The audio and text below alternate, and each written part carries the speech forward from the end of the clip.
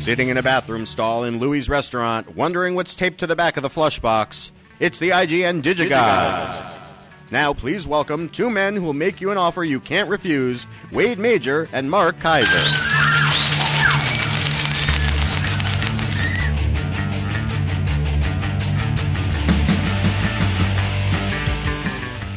Godfather references are always in style. Corey, who godfathered us? That was written by Nicholas Gordon, who likes to watch men sitting in bathroom stalls. Absolutely. Well done, Nicholas. Thank you. Mark, the reason I put this giant pile of television in front of your face is I can't even see you. That's right. I can't. I don't want because I don't want to see you. It's a good excuse this week. I can talk to DVD piles. Anyway, we need to get hauling here. We got some listener mail, and we've got a giveaway. And we've got a ton of stuff to talk about. But first, why don't you tell me, who has not seen Godzilla, why I should? Because, you know what? It's awesome. And you know what I like about Godzilla? And I do like this film, not unreservedly, but moderately unreservedly, is that it, unlike a lot of these other films, it takes its time, right? Yeah. And when it finally delivers, it is Godzilla goodness. Yeah. Okay. It is exciting, and I love the new Godzilla. I love the big fight scenes, but at the same time, is it as good as Pacific Rim? Because I like Pacific Rim. I got to be honest. I'm one of those people who's like, why did this movie fail? Pacific Rim is the thing with Pacific Rim is that the reason why Pacific Rim works is because it is so unbelievably cacophonously, unapologetically loud that you just have no choice but to give yourself over to it. It just hypnotizes you with noise to love it. Here, you get a decent amount of human drama, right? Yeah. And Gareth Edwards, the director, who directed a low-budget film that I liked a lot called Monsters, he gives this thing a style that a typical, American or tentpole director would not have done. Yep. And I like that about it. And I thought that the Godzilla fight scenes were just badass when they have their smackdown at the end. I mean, you are moving in your seat with each little Godzilla punch. So I thought it was terrific. I liked it a lot. Well, and the Blu-ray looks amazing. The special features, the special features are fine. I kind of wish there would have been more special features. I wonder if they're going to see how this does, and then maybe come up with a special edition. There's a couple of documentary type things on it. I have to say though. I didn't really super duper love the extras, but that's okay because the most important part is that the movie is great and the effects are great and Godzilla is great, and I think that Gareth Edwards has a huge career for himself, and so I'm really happy for him. The only thing I will say, Aaron Taylor Johnson, not great. That guy is nothing. He's a charisma hole. That's the only. That's the only thing. The only super knock I can give on this movie, because, Ken Watanabe's terrific and Elizabeth Olsen's great. Julia Binoche is Julia Binoche, you know what I mean? Sally Hawkins. I like him, but man, he's got to have the right part and the right director. It's like he's that actor who I'll see him in something and I'll go, he's got promise, then I'll see him in the next film and I'll think, How did you bonk that so badly? I know. Well, in that case, you will be completely unimpressed with him in Godzilla. He is by far the weak link. Well, and in fairness, too, even though he is kick-ass, he's also the least interesting thing in either of those kick-ass movies. That's true. So, because you're thinking of how much you loved Hit Girl. Oh, so want Hit Girl. My daughter will be Hit Girl. I kid you not. Exactly. I looked last year for Halloween. I looked for that. I'm like, why is every Hit Girl costume made for like 12 and 13? Why would someone not make a Hit Girl costume for a toddler? Why would you not do that? Why would you not get them involved in buying the eventual Blu-ray plus DVD, whatever's available in like 10 years when she starts buying stuff? Start indoctrinating them now into the kick-ass merchandising juggernaut. I want to go to those Halloween parties where the little girls are dressed like princesses, like Disney princesses, and my daughter walks in. It's like, yeah, my daughter killed people. Anyway, okay, we really did that. Anyway, not a fan of Aaron, whatever his name is, Charisma Hole, but I am a fan of the movie, especially the last hour when it's just Godzilla Smackdown Central, and that's good. So Think Like a Man 2, as in T-O-O, kind of blew people away when it opened because it opened at number 1, and people thought, what? How? Why? What's it? And that tells you two things. That tells you, number one, that the previous film gained, well, it tells you more than a couple of things. It tells you several things. Here's what it tells you. It tells you, number one, that Think Like a Man did incredibly well after its theatrical run, kind of like Austin Powers did. You know, Austin Powers built its following on home video. So Think Like a Man, clearly, when it got to streaming and Netflix and everything else, that after its theatrical run, it developed a following that came out for the sequel. What else it tells you is black audiences have more clout and cachet and box office firepower than anybody has given them credit for. And I know that everybody thought with all the Tyler Perry stuff that, no, this is the film that tells you black audiences are there to be reckoned with, and you need to make movies for them. What it also tells you, Mark? Yes, I can't see you because it is literally a tower of DVDs between us. I'm so sorry. It also tells you Kevin Hart is the real deal. Really? Kevin Hart is the real deal. People love him. He is funny. Now, is he going to continue to be the real deal? Is he going to be like Eddie Murphy? Is he going to be able to kind of like transition that into real parts, or is he going to keep doing the same shtick? So far, it seems like he only has that one gear, where he's like the fast-talking guy who's not quite on the same page as everybody else. And I think he's got to mix it up. I think he needs to be an actor. I think he really needs to kind of he needs to not just be the fast-talking friend who says the politically incorrect sexual stuff. You know, he needs to find a character. He needs to be able to evolve a character. He needs to do what Eddie started to do almost at the beginning of his career in things like 48 Hours. Eddie Murphy's not just funny in 48 Hours. He's funny, but he's also a character. He's got an arc, and he gets real, and he gets very down to earth, and that's what Kevin Hart's going to have to do if he's going to be that guy. So anyway, that's it for the new movies this week. Good night, folks. Really, show's over? No, that's just so it's a TV week basically, Mark. It's a big frickin' TV week. So let's plow through some television stuff here super fast. Little House on the Prairie. If you dig Little House on the Prairie, that thing has been making its way to Blu-ray now steadily for a few months, and all of this, of course, tied up with the 40th anniversary of the show. I can't believe that show was 40 years ago. I mean, that's 40 years ago, dude. Little House on the Prairie. Like when Little House on the Prairie was on, 40 years before that, there was no television. You realize that? I know I'm making us feel old, but it's like 40 years before Little House on the Prairie was like World War II. You're out of your mind. You know what I mean? It's like it isn't even World War II. It's pre-World War II. Like Hitler hadn't even invaded Poland yet. Like if this were Little House on the Prairie today, we'd be talking about, wow, you remember that newsreel that showed the Japanese invading Manchuria? That's how long ago this is now relative to what was then. So are you saying that if Hitler never invaded, no, there'd be no Little House on the Prairie? I might be, actually. I'd have to give that some thought. Exactly. Anyway, this is Season 3 of Little House on the Prairie, now on Blu-ray and digital HD. And it's all remastered. Looks gorgeous. All that grain is still there, but the color is sharper. It looks better than it probably ever did at the time, depending on how good your TV was. But anyway, they loaded it up with special features, including the Little House Phenomenon Part 3. They've got this ongoing thing with each successive season, and it's lovely. So, not my favorite show. I got to say, I don't think it's all that amazing, but there's a nostalgia factor that's probably worthwhile. And the fourth season of Blue Bloods features Donnie Wahlberg, who just got married. Mark? To Jenny McCarthy. That's right. Isn't that bizarre? It seems like I didn't even know they were properly introduced, let alone they're married. Right. Isn't that strange? It's so bizarre. Anyway, this show continues to just surprise everybody. And it's a decent show. I have not seen enough episodes to really make a lot of sense of what's going on. But I got to tell you, Tom Selleck's the man. Tom Selleck he kills it. And anything that Tom Selleck is in is worth watching. So if I had more time, I think I'd probably watch every single solitary episode of this. But this is, as of right now, the fourth season of Blue Bloods. It keeps on rocking. And Tom Selleck continues to be the man. Wade, I won't say much about Vampire Diaries because I haven't seen a whole lot of it. I will tell you, though, that the complete fifth season is on Blu-ray. And, look, here's the thing. It's 100 episodes in, and people seem to still like it. Nina Dobrev is delicious. Mm-hmm. although she's dating the other guy from the show, Ian Somerhalder.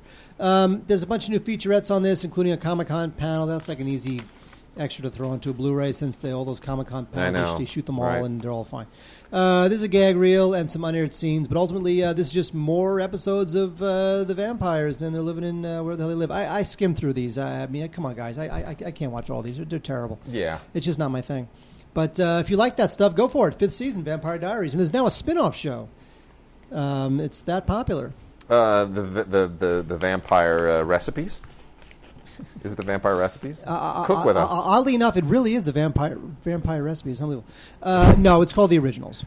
Of course it is. Exactly. So, a couple from Chicago. Chicago is always a good place to set things. So we've got Season 1 of Chicago PD and Season 2 of Chicago Fire, both of them from Dick Wolf, who, that guy, can't he just take a vacation? He's not. Oh, please. You know what? He's got a room full of writers and producers, and he ain't doing nothing. I know, he's doing nothing. He's collecting the checks. It's unreal. That guy has become a money machine like nobody's business. And it's weird because I never would have pegged Dick Wolf to do that. It's not like he's Bochco. It's not like he's Norman Lear. It's not like he's Stephen J. Cannell. It's not like he's Glenn Larson. Like, those guys all had, like, the touch of gold. They were all, wow, they're just these idea machines. And all Dick Wolf did was, why don't we do this thing called Law and Order? I know. Why don't we do another thing called Law and Order? Hey, why don't we do another thing called Law and Order? And somehow, I don't know. I mean, that's it. It's just the house that Law and Order built. Anyway, so he's obviously milking Chicago for a lot. Both of these shows come back this fall. So Chicago Fire and Chicago PD.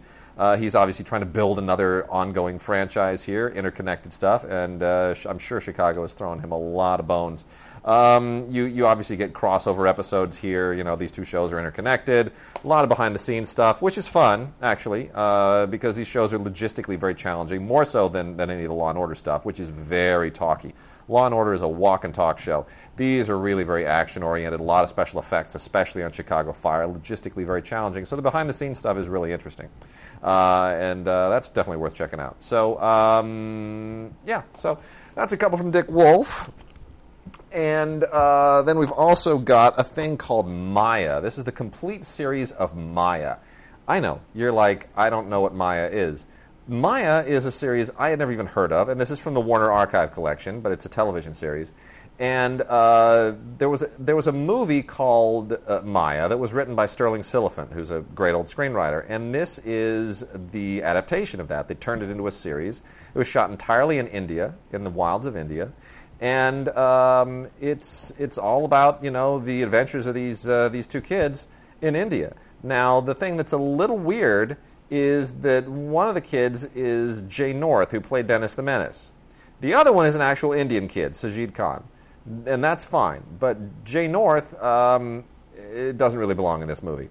Now, again, that's just a very unusual thing that would have happened only at that time, so forget about the political incorrectness of it. But it feels a little bit like the Jungle Book / some Rudyard Kipling thing made for television with a really low budget, but they shot it in India, so somehow it mitigates the low budget. Anyhow, unusual series, didn't really fly, only played for 18 episodes, got canceled almost instantly, and back then that was like a half a season, but it is a real novelty today, and Warner Archive has put it out, and it's called Maya, and I found it to be middlingly entertaining. Did you ever watch Daktari? No. You didn't watch Daktari? No. What kind of strange person are you? Not strange enough, I guess. You didn't watch any television. Your dad didn't let you. That's why you wound up working on TV. I just don't understand that. I watched television. My dad only nonstop. didn't let me watch television during the high school years. My parents were good parents. They knew the second that I could hold my head up, they put me in front of the television and they forced me to watch I Dream of Jeannie and Get Smart and the Munsters and Mod Squad and Starsky and Hutch, and I didn't stop. No, ever. I was a latchkey kid. I didn't blink until I was 15. I was a latchkey kid. I sat there in my apartment with my mother, yeah. And all I did was watch MTV all day long. Yeah. And then when I lived with my father for high school and into college, he hated TV, so I got out of the habit. All right. Anyway, what we're saying is that Crime Scene Investigation, season 14, ladies and gentlemen, 14. Now here's what I know about this season. There's a lot of crime, there's a lot of scenes, and there's a lot of investigation. Gosh. And so you got to love that part of it. Elizabeth Shue shows up. So interesting. Ted Danson shows up. I just, I saw the billboards for CSI New Orleans. Yeah. Did we talk about this last time? I saw the. We may have. I saw the billboard for CSI. No, it's NCIS New Orleans, and NCIS is like a very serious show. There's investigations and there's crimes. In all the billboards for NCIS New Orleans, everybody's smiling, and I don't understand why an NCIS show would have people smiling when there's like crime to be solved. Didn't make sense to me. Anyway, CIS, the original crime scene investigation, 14th season. What can I say? There's a couple special features on it. There's 3 audio commentaries, which is kind of nice. But otherwise, I mean, come on, people, seriously. I know. I mean, seriously. I mean, go ahead and get some fresh air. Yeah. Season 9 of Supernatural. This is one of the CW shows that I am too old to watch, so I have not seen this. I will tell you, it has 3 episode commentaries and a bunch of interactive set crap and some behind the scenes. Supernatural is the story of these guys. They descend to Earth, and they're very supernatural. And they're all very, very handsome because that's what CW people are. Yeah. Now, Wade, the big one for me is the Midnight Special. Now, Wade, here's the situation. If you were alive in 1973, when there were only 3 networks, by the way. Yeah. Friday night, NBC, 1 a.m., Midnight Special. That was a show that had all sorts of live performances. Big deal at the time. I mean, like 1 a.m. was like, you were like the freaky, creepy cult guy who stayed up that late to watch like rock and roll. Now, you were not normal if you watched shows like Midnight Special. And so now what we have is, from the good folks at Star Vista, I wish this was on Blu-ray. Why don't they do that? It's so annoying. 100 live rare performances from Midnight Special. It should be on Blu-ray. They should have. I mean, just for the audio alone. Forget it. Even if the video is not suitable to pump up to HD level, just for the audio, give me some lossless mania. 6 DVDs. This show was on in the 70s, and it went into the early 80s.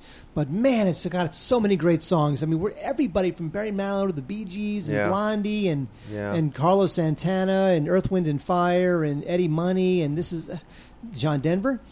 A lot. REO Speedwagon. It's just the Kinks. Tom Petty, Village People, obviously playing YMCA. This is just great stuff. There's some great featurettes on this, including one on Wolfman Jack, who is a legendary DJ. And, this is great stuff. The Midnight Special. Let me tell you something. If you're parents, if you want to be the greatest son or daughter, it's a podcast about Blu-rays, probably son, not necessarily daughter.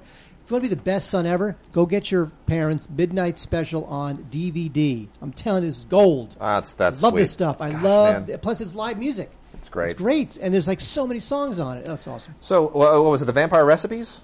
What was it called? Is it the Vampire... Spin-off? Yes. The Vampire Diaries. No, but the spin-off was the originals.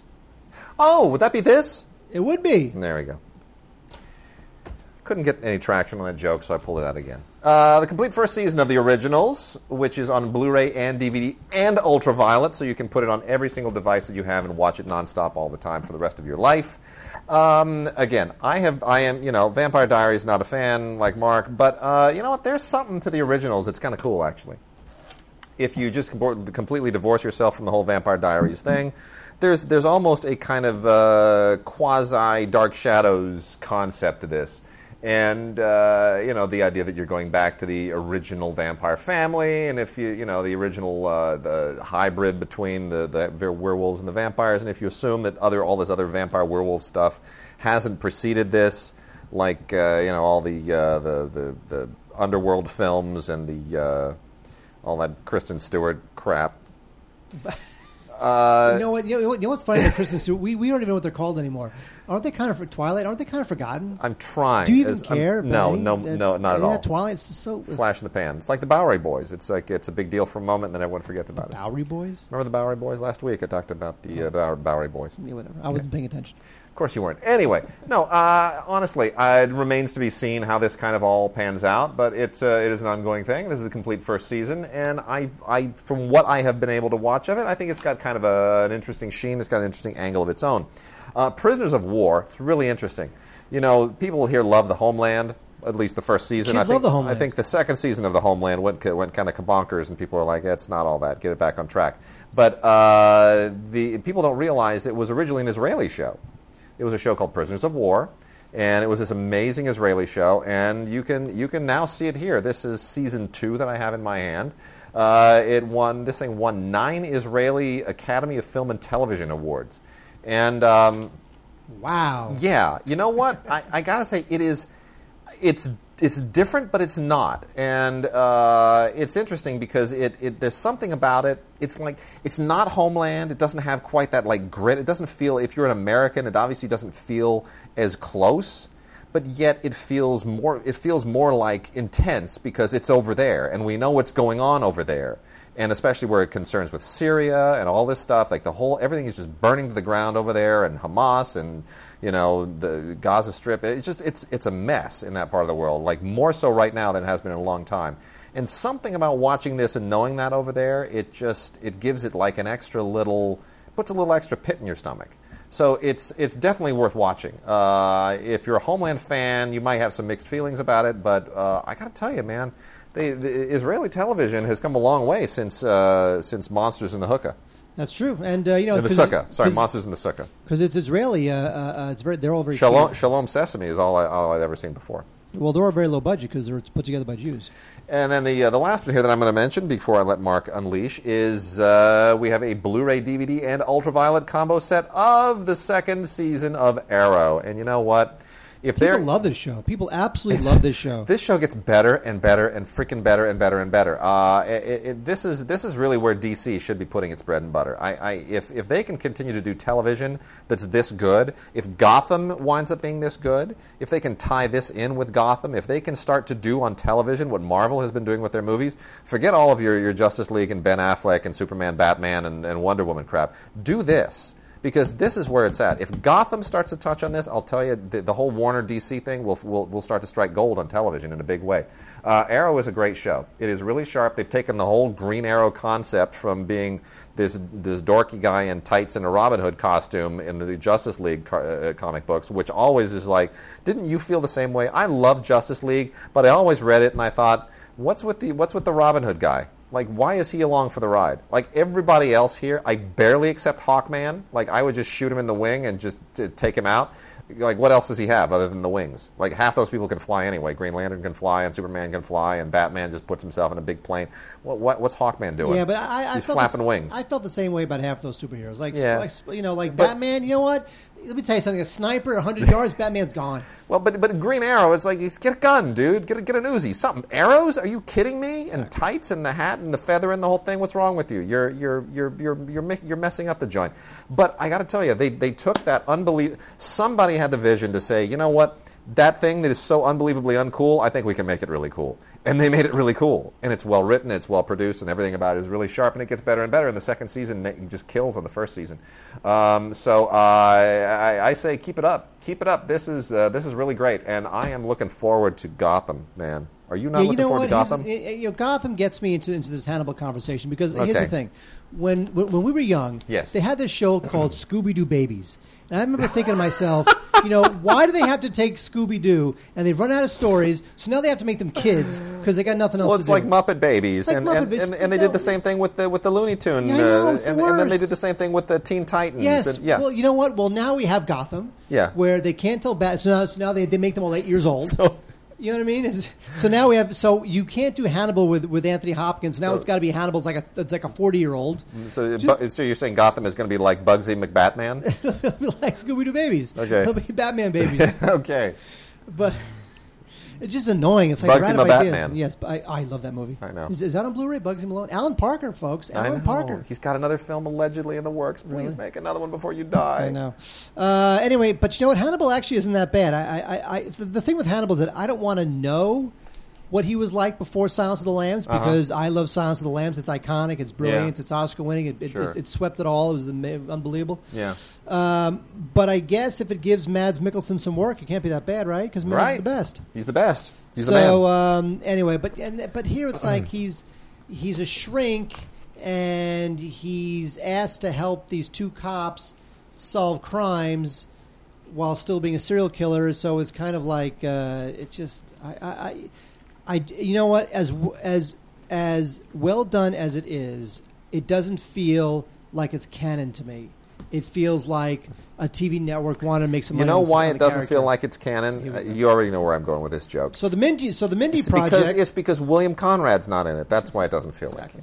canon. I never liked that show. And if anybody doesn't get that joke, just go and do an IMDb Now Robert search on it. Conrad, he was cool. Oh, dude, I was just thinking the other day, now that we're on a complete tangential stream of consciousness, I am so desperately looking for them to release some of his lesser... Like, Robert Conrad had this moment where he made a whole bunch of failed television series, but they were really cool.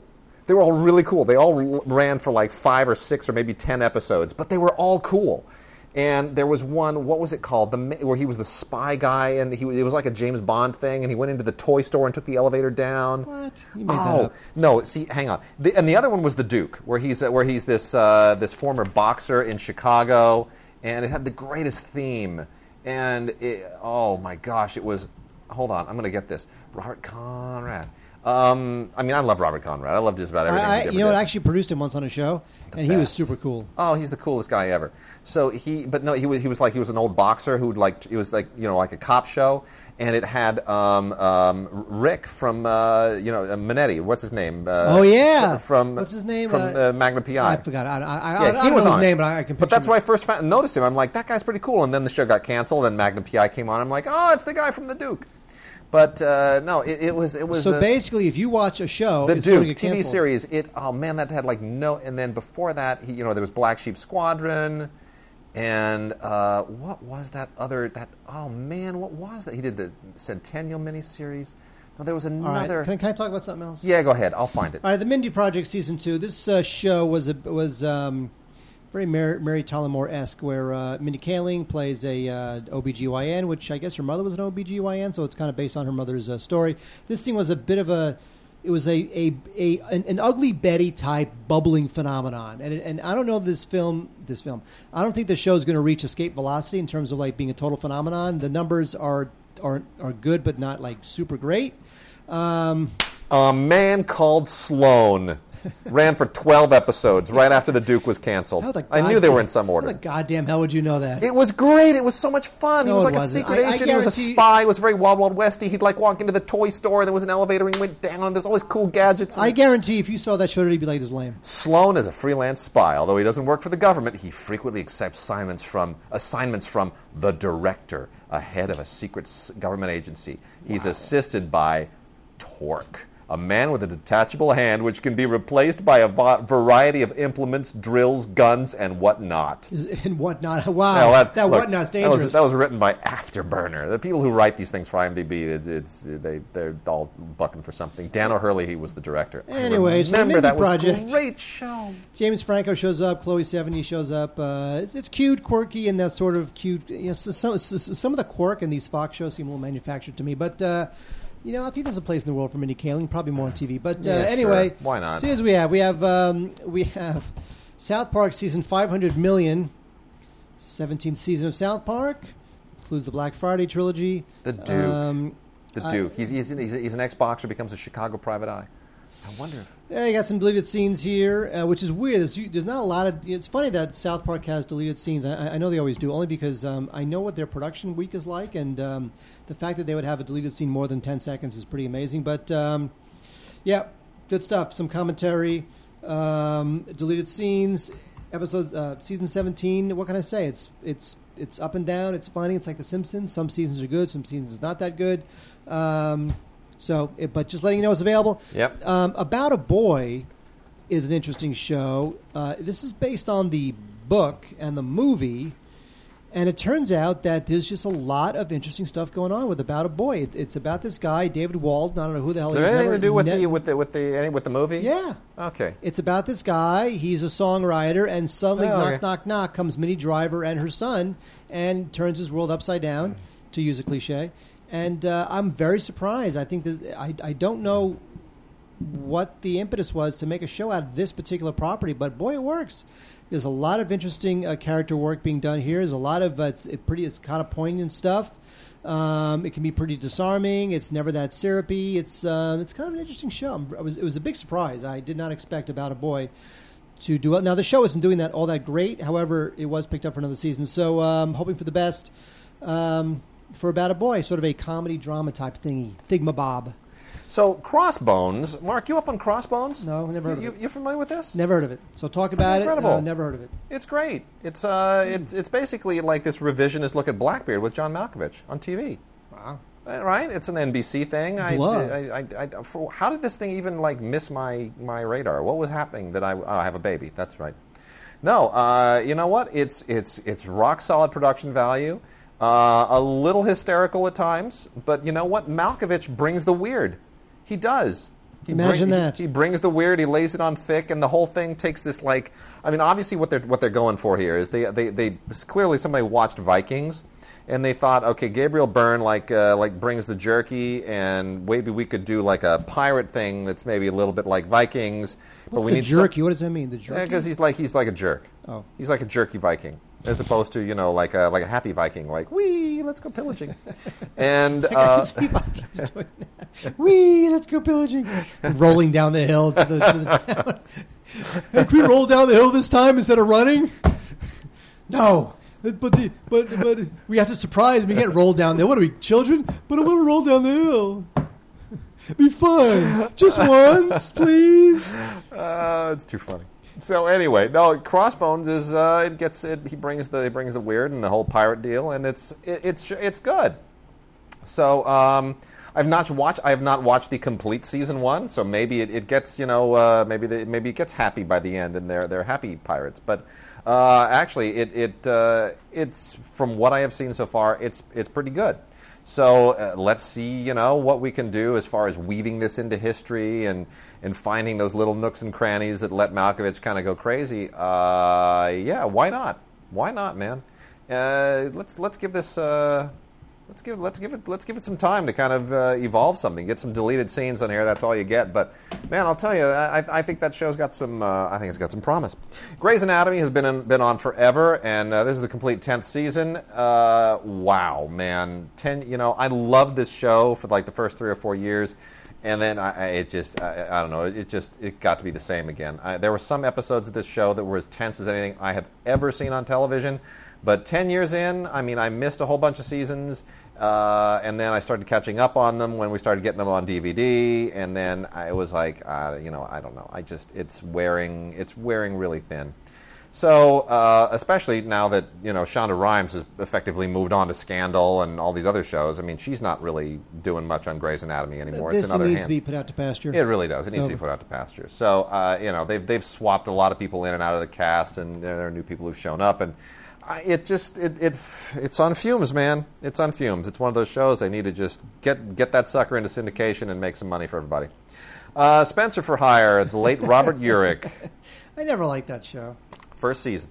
But finally, it's out. I mean, come on. Of all the shows, they never came out with Spencer for Hire. That was a big show at the time. I know it was. And to me, Robert Urich will always be Dan Tana in Vegas. But Avery Brooks. I know, Avery Brooks, right? From Star Trek, right. One of those Star Trek shows. So I'm at Vaughn's Market one night. Because, sometimes I can't go to the market until the baby's asleep. So it's like 10 o'clock at night.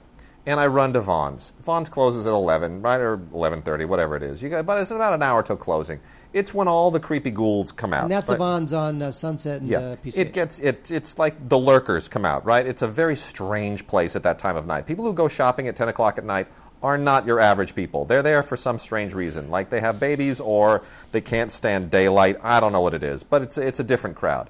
And I'm there, and there's this guy, this kind of portly gentleman, who's striking up a conversation with one of the workers there, and it's a very loud conversation. And I'm like, oh, I'm just gonna turn around and go grab my cereal. And before I know it, suddenly this guy's all over me. I like your T-shirt, man. I like that T-shirt. I don't even remember what T-shirt I was wearing. I was like, oh, yeah, it's a shirt that a friend of mine does a thing and got it, whatever. Yeah, good to see you. And he's like, so what do you do, man? I'm like, I'm a film critic. I should have said I'm a ditch digger. You know what? I bet that was Avery Brooks. He's a weird guy. It turns out it's Robert Urich's cousin. Oh. His cousin, who's like this jazz musician, and he's really good. You go to his website, and I'm like, oh my gosh, this is really good music. At first, he's like, yeah, I do music, and I'm Robert Urich's cousin. And I'm looking at him. He just dropped that for no reason. Yeah, he just dropped it. I'm looking at him. He's got like a Latin name, and I'm looking at him, and I'm like, and then he does this. he covers the lower half of his face, and he points to his eyes. And I'm like, oh, yeah, it's the same eyes. I get it. He really did that? He did that. That's weird. It was a very strange evening.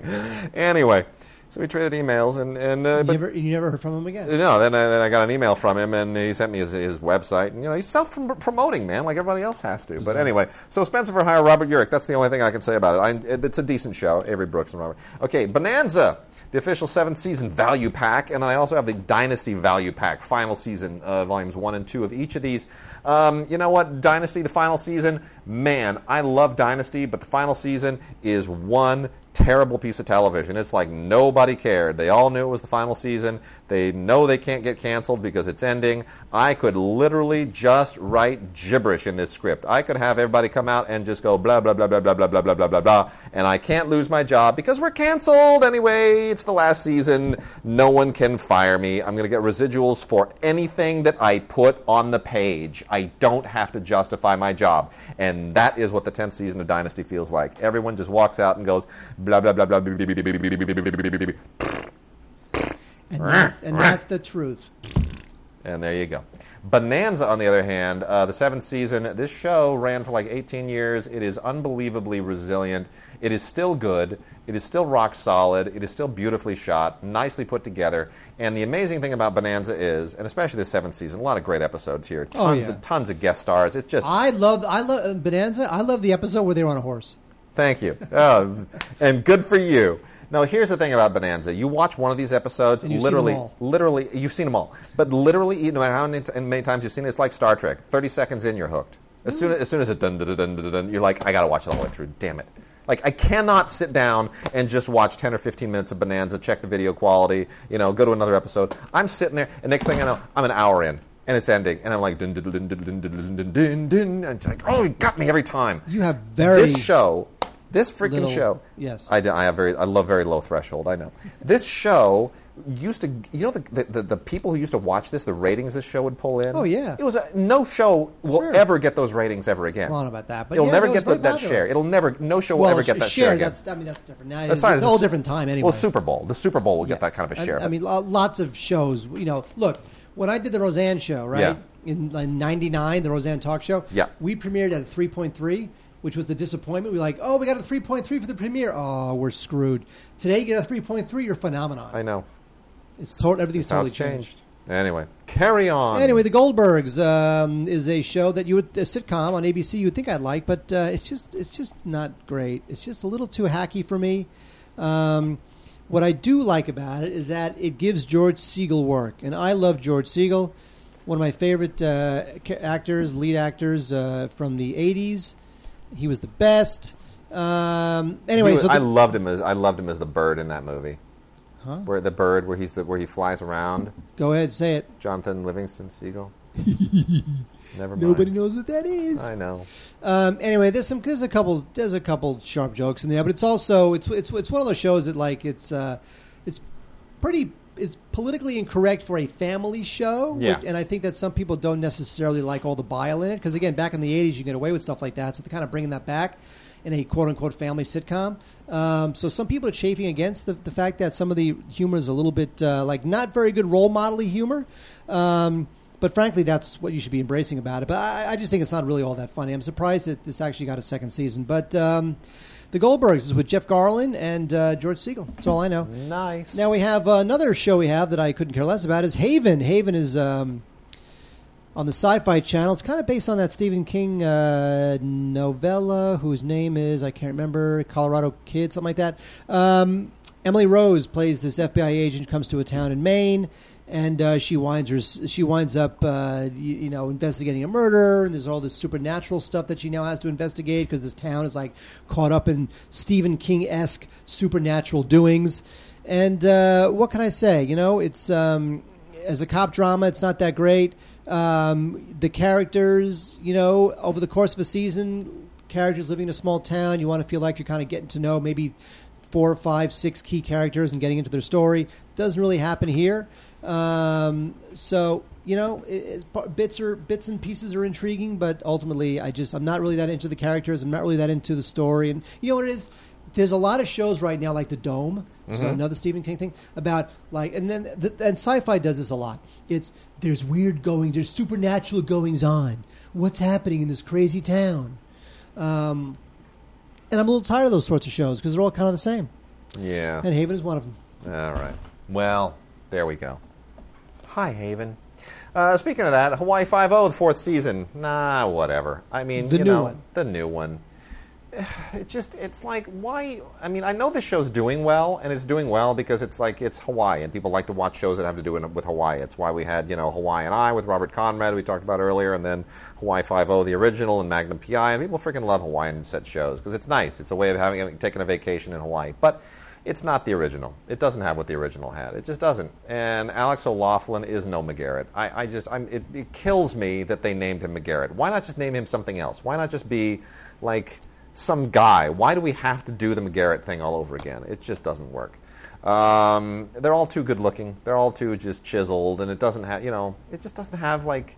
That cast originally was interesting. There were a bunch of interesting guys. Well, the thing with all these shows, including CSI, everybody's too pretty now. Everybody's too pretty, and it doesn't have any grit to it. No, it's like that's what I like. See, that's what I like about Malkovich, man.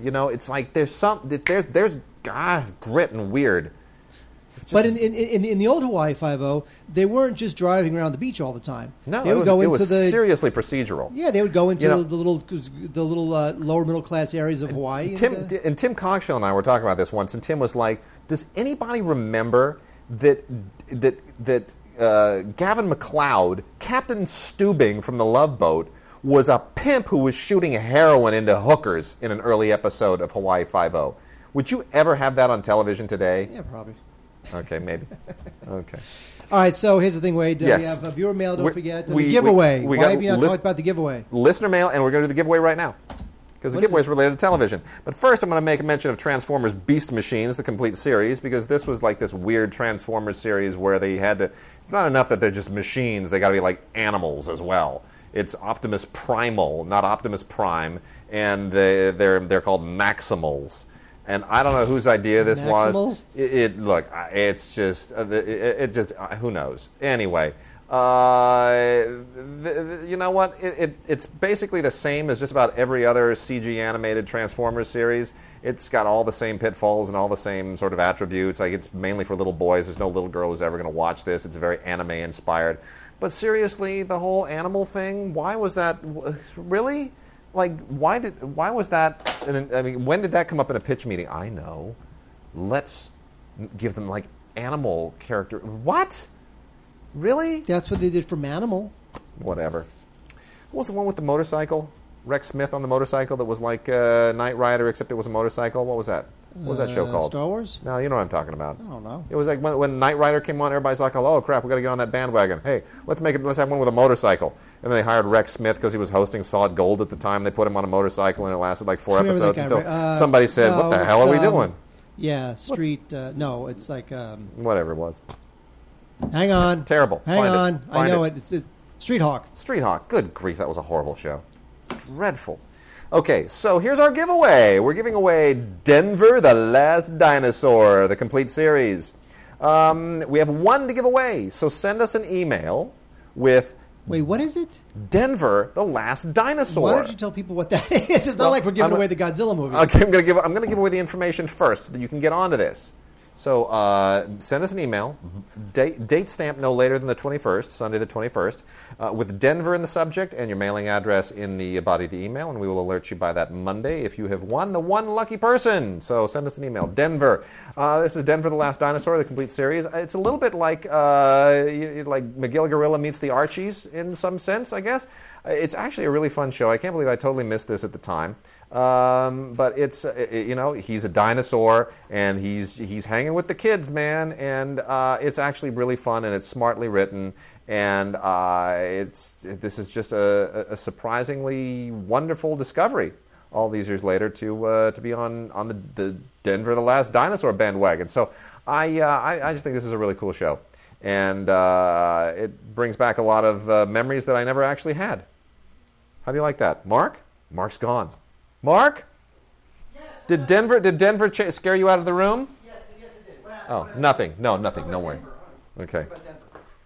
Real quickly, no, rather very we're going to go through some classic movies to try to wrap out the show here. There's some foreign stuff that I should try to get to as well. But first off, did you watch The World Wars by any chance? Interesting concept. Flip through it. It's interesting. Yeah. I mean, it's fine. Yeah, it's not bad, right? Yeah, well, you know what it is. It shows the fact that like all these people from World War II, like Hitler and Stalin and Roosevelt, that during World War I they were just grunt infantrymen. Yeah, and it sort of tells Churchill, the story through Hitler. that. Yeah, it's really interesting. It connects the two wars in which we all know have always been connected in a historical sense, but. It's really interesting. It's a very smart idea for a miniseries, and they did a really very decent job with it. I'm always a little iffy when I see these actors who are clearly actors playing historical figures who I know so well. Like the only way anybody ever portrays Hitler and Stalin is they just figure they can escape by putting the mustache on. Like I'll hide behind the mustache. Because Hitler's was just so iconic, and Stalin's was so big. You could put any face behind those mustaches and just act like a tyrant, and then that passes for acting. And that's always a problem I have. But not here. They did a very interesting job with this. So I got it's not brilliant, but it's an interesting idea, and what it lacks in execution, it makes up for in originality. So I would say check this out: Blu-ray Digital HD set of the World Wars from the History Channel by way of Lionsgate. It's worth checking out. All right, Mark, we've got some amazing classic movies to talk about. Wait, let me tell you something. We have some great ones. There is a movie. Oh, yes, there is. Why are you not talking about Eraserhead? Because I want... This is like the ultimate Wade movie. I know. This is David Lynch's 1977 debut. This is just a crazy and trippy, I'll let you do the honors, and then I'll chime in with my story. It's the black and white photography is unbelievable. The sound design is at once low budget and yet somehow completely brilliant. This is great stuff, and of course Criterion. Now, on Lynch's website you can get that whole Lynch box set. Yeah. So now the green box. Right. So now the question becomes the print that Lynch uses for his box set versus the print that was used for the Criterion, and all the extras that Criterion puts on this thing. Right, including it's a 2K restoration. There's a 2001 documentary on Lynch about the making of this film. There's a couple video essays and some short films. So you are chomping at the bit, aren't you? Which bit? Where? The bit where I'm asking whether it's better to get the Lynch box set, which includes... Well, it's always best to get this. This is beautiful. This is gorgeous. Of course. This is gorgeous. But I'm just going to say, how many people in the world can say that they have seen Eraserhead with David Lynch? I mean, a lot of people, but not like a million. Whoa. How many people currently sitting at this table can make that claim? I can. You can? Yes, I saw it in my mind. Okay, there you go. In the screening room in my mind. So I've actually seen Eraserhead with David Lynch because my wife used to work for David Lynch. I'm sure I've mentioned that on the show many times before, but there was a moment where Lynch does this regularly. He'll just say, "Hey, everybody, let's go see Eraserhead." So he'll drag everybody down. In this case, we went to the Sunset Screening Room Annex in Burbank. There's a couple of little annexes over there that are owned by the same people that own the Sunset Screening Room. You knew that, right? Correct. Yes. So we go over there because it's a private screening room, so Lynch gets to smoke a cigarette and not be subject to the rules of no smoking in a screening room. And so David sits there in the front seat and puffs away, and you see the smoke going up in front of the screen. And we're watching Eraserhead with David Lynch in the same screening room, and it was a blast. It was an absolute blast. At the end, does he say, "Wow, what do you think of that?" It's understood that there are certain questions you do not ask David, and one of them is, don't ask him anything about the baby. Don't ask him how it was made. Don't ask him nothing. He will not answer any questions. He doesn't like them. So that means that there's something weird about the baby. It's a mystery. I mean, we've all seen the film. The baby in that film is like the strangest, creepiest puppet you've ever seen in any movie ever. And Eraserhead was basically his AFI student film. It was his graduate project. He spent years on it, made it for next to no money, scraping it together, like bicycling the footage to the lab and this kind of stuff. I mean, it was a real, that was it was a remarkable effort. And it was that movie that launched his career because it was Mel Brooks who saw it and came running out and threw his arms around him and said, "I love you, you're a madman." And the next thing you know, he dropped the Elephant Man in his lap and he became an instant Oscar nominee. I mean, it's amazing how that film literally launched everything. It's one of the great debut film stories of all time. It is. It's So what you're saying is, get the Criterion. Get the Criterion. It's fantastic. It's gorgeous. It is almost like watching it with Lynch himself. It is. It's fantastic. Mark, you know what else we've got this week? What else do we have this week? I got to tell you, Kino Lorber, they're putting out some great stuff. We got a ton of great Kino Lorber things. These Kino Lorber Studio Classics titles. Great stuff. Peter Sellers in the party. Blake Edwards. Yeah, it's about time. Last week we talked about the Warner Archive release of The Great Race. Blake Edwards is on a roll here. The party, look, politically incorrect on a level that people can't even comprehend. If you're Indian, if you're East Indian, of East Indian ethnicity, Sri Lankan, Pakistani, or whatever, just suspend any emotion that could conceivably make you feel offended. It is a totally stereotypical representation. However, it's Peter Sellers. I don't care what he's doing. Peter Sellers in yellowface, Peter Sellers in blackface, Peter Sellers as an Indian, Peter Sellers just as a white person. He's funny. Peter Sellers gets a pass on all of that stuff as far as I'm concerned. Peter Sellers is nuts and he's funny, and Bertie Num Num, bang partner, this movie just slays me. It absolutely slays me. It's some of the best physical comedy I have seen since the silent era. It is amazing. Dude, tell me, in the bathroom, trying to clean the water off the painting. You know what I'm talking about. Of course. Dude, do you not? I cannot watch that scene. I absolutely have to go. I hate to be this graphic. I have to go to the bathroom before I watch this movie, because if I don't, I will urinate on myself during that scene. No, that makes no sense. That's how hard I laugh. I cannot. It is uncontrolled. I lose all control of all bodily function in that moment. That's how funny that scene still is to me. You're out of your mind. It's incomparable. We're on Blu-ray from Kino Lorber here, so thank goodness that whoever the rights holders are over at UA allowed this to happen. This is a brilliant, funny, crazy movie. Blake Edwards and Peter Sellers at their level best. Better than any Pink Panther movie, for my money. Wait, from 1959. This is a Paramount film released by the good folks over at Olive. This is the Blu-ray of The Big Operator. Now, there's really no reason to check this out unless you're like a total Mickey Rooney completist and you want to see Mickey Rooney like naked. Play, exactly. Yeah. You want to see him play like a corrupt union boss as opposed to like his usual musical comedy roles, which is how he started his career. So it's not bad. It's fine. There's a million other movies you can watch other than The Big Operator. But what I do like about it's got a good cast: Mel Torme, Jim Backus, Mamie Van Doren, of course, Mickey Rooney. So also Vampira's in this. Yeah. Yeah, Vampira's in this. The original Vampira. Sweet. So there you go. Big Operator from 1959, Mickey Rooney. Very nice. And then we've got a funny thing happened on the way to the Forum. Gosh, this is another great UA title that they've got over at Kino Lorber. I just think it's wonderful. Have you ever seen a funny thing happen on the way to the Forum? Many years ago I saw it, of course. One of the more peculiar Richard Lester films. It's sort of not obviously a Richard Lester film, but you know what? He brings his sensibility to it. There's a little knack kind of a thing. There's a little sort of Beatlesy thing that makes this just kind of a little bit irreverent. Of course, it was written by Melvin Frank and Michael Pertwee, based on the Harold Prince production. Stephen Sondheim did the songs and the music and the book and the lyrics. I mean, absolutely amazing. That's it. That's the famous song. Comedy Tonight. I mean, it's amazing. It's this wonderful kind of anachronistic musical that just sort of stormed Broadway at the time.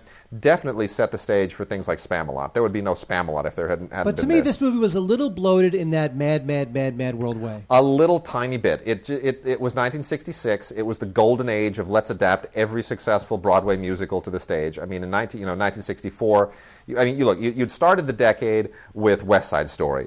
And that just blew the lid off of everything. And then next thing you know, you've got Camelot, and you've got My Fair Lady, and Sound of Music, and the decade, of course, ended with Oliver. I mean, these things were winning Best Picture like almost every year, every other year. And so this was trying to sort of shoehorn in on that. And they kind of figured, why not? Let's just go for broke. And for the most part, I think it works. Zero Mostel is hilarious. Phil Silvers, Buster Keaton, it's just great. Michael Crawford shows up in this thing, young Michael Crawford. Jack Gilford is always a lot of fun. I really enjoy this. I really, really thoroughly enjoy this, and I think it's a really rock-solid transfer. It probably could have been better. I don't know. The elements look like they're maybe not in the greatest shape, but I think it's the best thing that we can expect at this point. So, wow, an awful lot of fun to have that. Wait, speaking of Richard Lester, a very underrated and one of the original disaster films, Juggernaut. Oh, my gosh. Richard Harris, Omar Sharif. This movie, if you watch this, I'm telling you, you'll be impressed. This is from 1974. It is one of the original.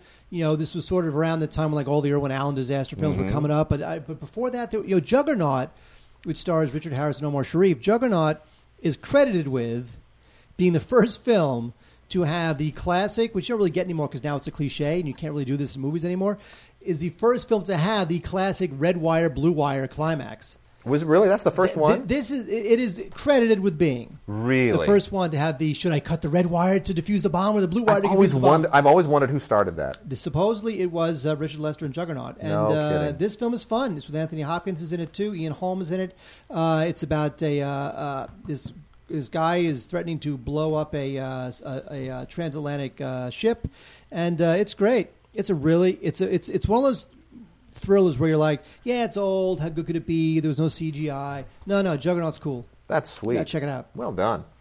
Got a couple of blaxploitation classics here, and blaxploitation is not all just about cheesy B films. Some of them are rock solid, really good movies, and we got two of them right here. There's nothing that dates poorly here. There's nothing, not pimps in like velvet hats and all this stuff that makes you kind of giggle and titter and think, oh, how quaint that was back then. These films totally date well. One of them is Cotton Comes to Harlem, which is one of the Ossie Davis directed this. Ossie Davis, who is not known as a director, very, very rarely stepped behind the camera, but this is the one where he absolutely nailed it. This was a Samuel Goldwyn Jr. production for United Artists. All of most of these titles that are coming out in this line from Kino Lorber are UA titles. But Cotton Comes to Harlem is really kind of one of those films that sort of reinvented the genre in a really vibrant way. Great performance by Godfrey Cambridge, who is one of my all-time favorite comics, but man, he's not comic here. He is hardcore. And a little bit of funny, but it's still really hardcore. Raymond St. Jacques, who did a lot of these things at the time, is great as well. Red Fox shows up here. This is really a terrific film. Screenplay was co-written by Ossie Davis as well, and I highly recommend it. But the one that is just gold, man. Yes. Across 110th Street. My favorite. This might be my favorite blaxploitation movie, like an actual motion picture. It's so good. It's not like so Shaft, which is kind of Shaft, a cheesy film. This is a good movie. I'm going to say there are three movies from the 70s where they're cop films. There are only three that have this pace and this mood and this tension that no cop movies have anymore, because now they have to be action films. They have to be actual action films. Yeah, there's action in it, but it has mood and pace and tension, and nobody does that anymore.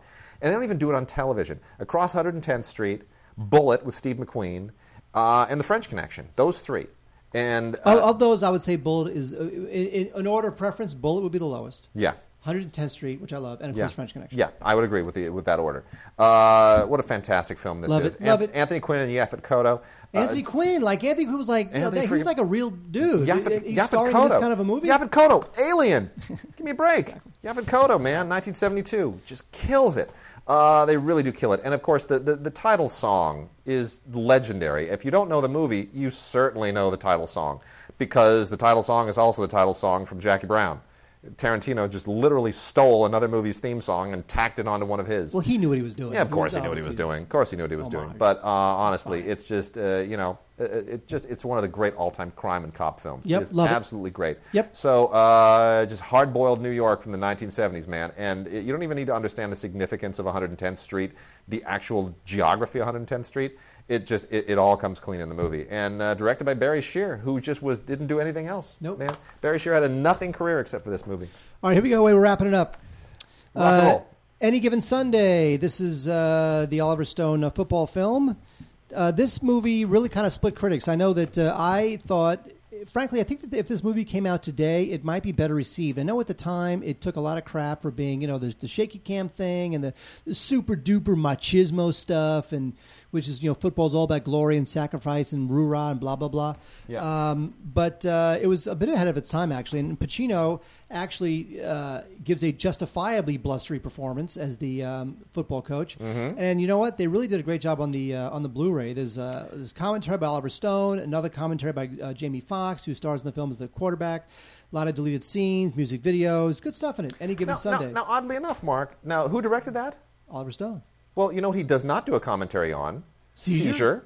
Wow. Why do you think that would be? It was his first film. Because he's not proud of it. Yeah, probably not. This is from Scorpion Releasing. Oliver Stone directed Seizure in 1973, 1 year after 110 Across 110th Street. And this has an amazing all-star cast that includes the likes of Jonathan Frid, formerly of Dark Shadows, Mary Woronov, formerly of lots of really strange B-movies, and Hervé Villechaize, of course, of Fantasy Island fame. And this is a horror film, or allegedly a horror film, with Edmund Blackstone, played by Jonathan Frid, as this kind of Stephen King-type horror writer. And basically everything in his, well, not to give anything away, but let's just say it's ridiculous. It is a truly ridiculous movie. Everything in this just makes absolutely no sense. The whole idea is sort of how his subconscious, well, I'm not even going to get into it. Anyway, it's supposed to be a cult film. It's not. It's kind of silly. But Oliver Stone took advantage of the opportunity to make a movie. And the rest is history. But my goodness, he's clearly more proud of Any Given Sunday. And let's wrap this up real fast. You know what, Mark? We're going to have to cover that next week. Prom Night Special Edition. Jamie Lee Curtis, Leslie Nielsen. Yes. This is right before Leslie Nielsen became a comic classic with classic actor with Airplane. This is the original Prom Night, which they recently remade, and this is a good-looking transfer. The good folks at Synapse Films did a good job on this. It's about Prom Night, and Jamie Lee Curtis, who was the scream queen of the 80s, is at her scream queen best. And, it's about a bloody massacre at Hamilton High. Prom Night, the original, and then Pumpkinhead, which was a really stupid movie that I never really liked, from 1988. And it's about these teenagers, and they kill this kid, and then the father, Pumpkinhead, is just played nuts. by Lance Henriksen, comes back and gets revenge. Anyway, this is one of the worst of the. It is one of the worst. Those 80s, but low it budget.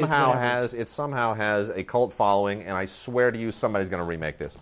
We're going to wrap things up the same way we started them, with Godzilla.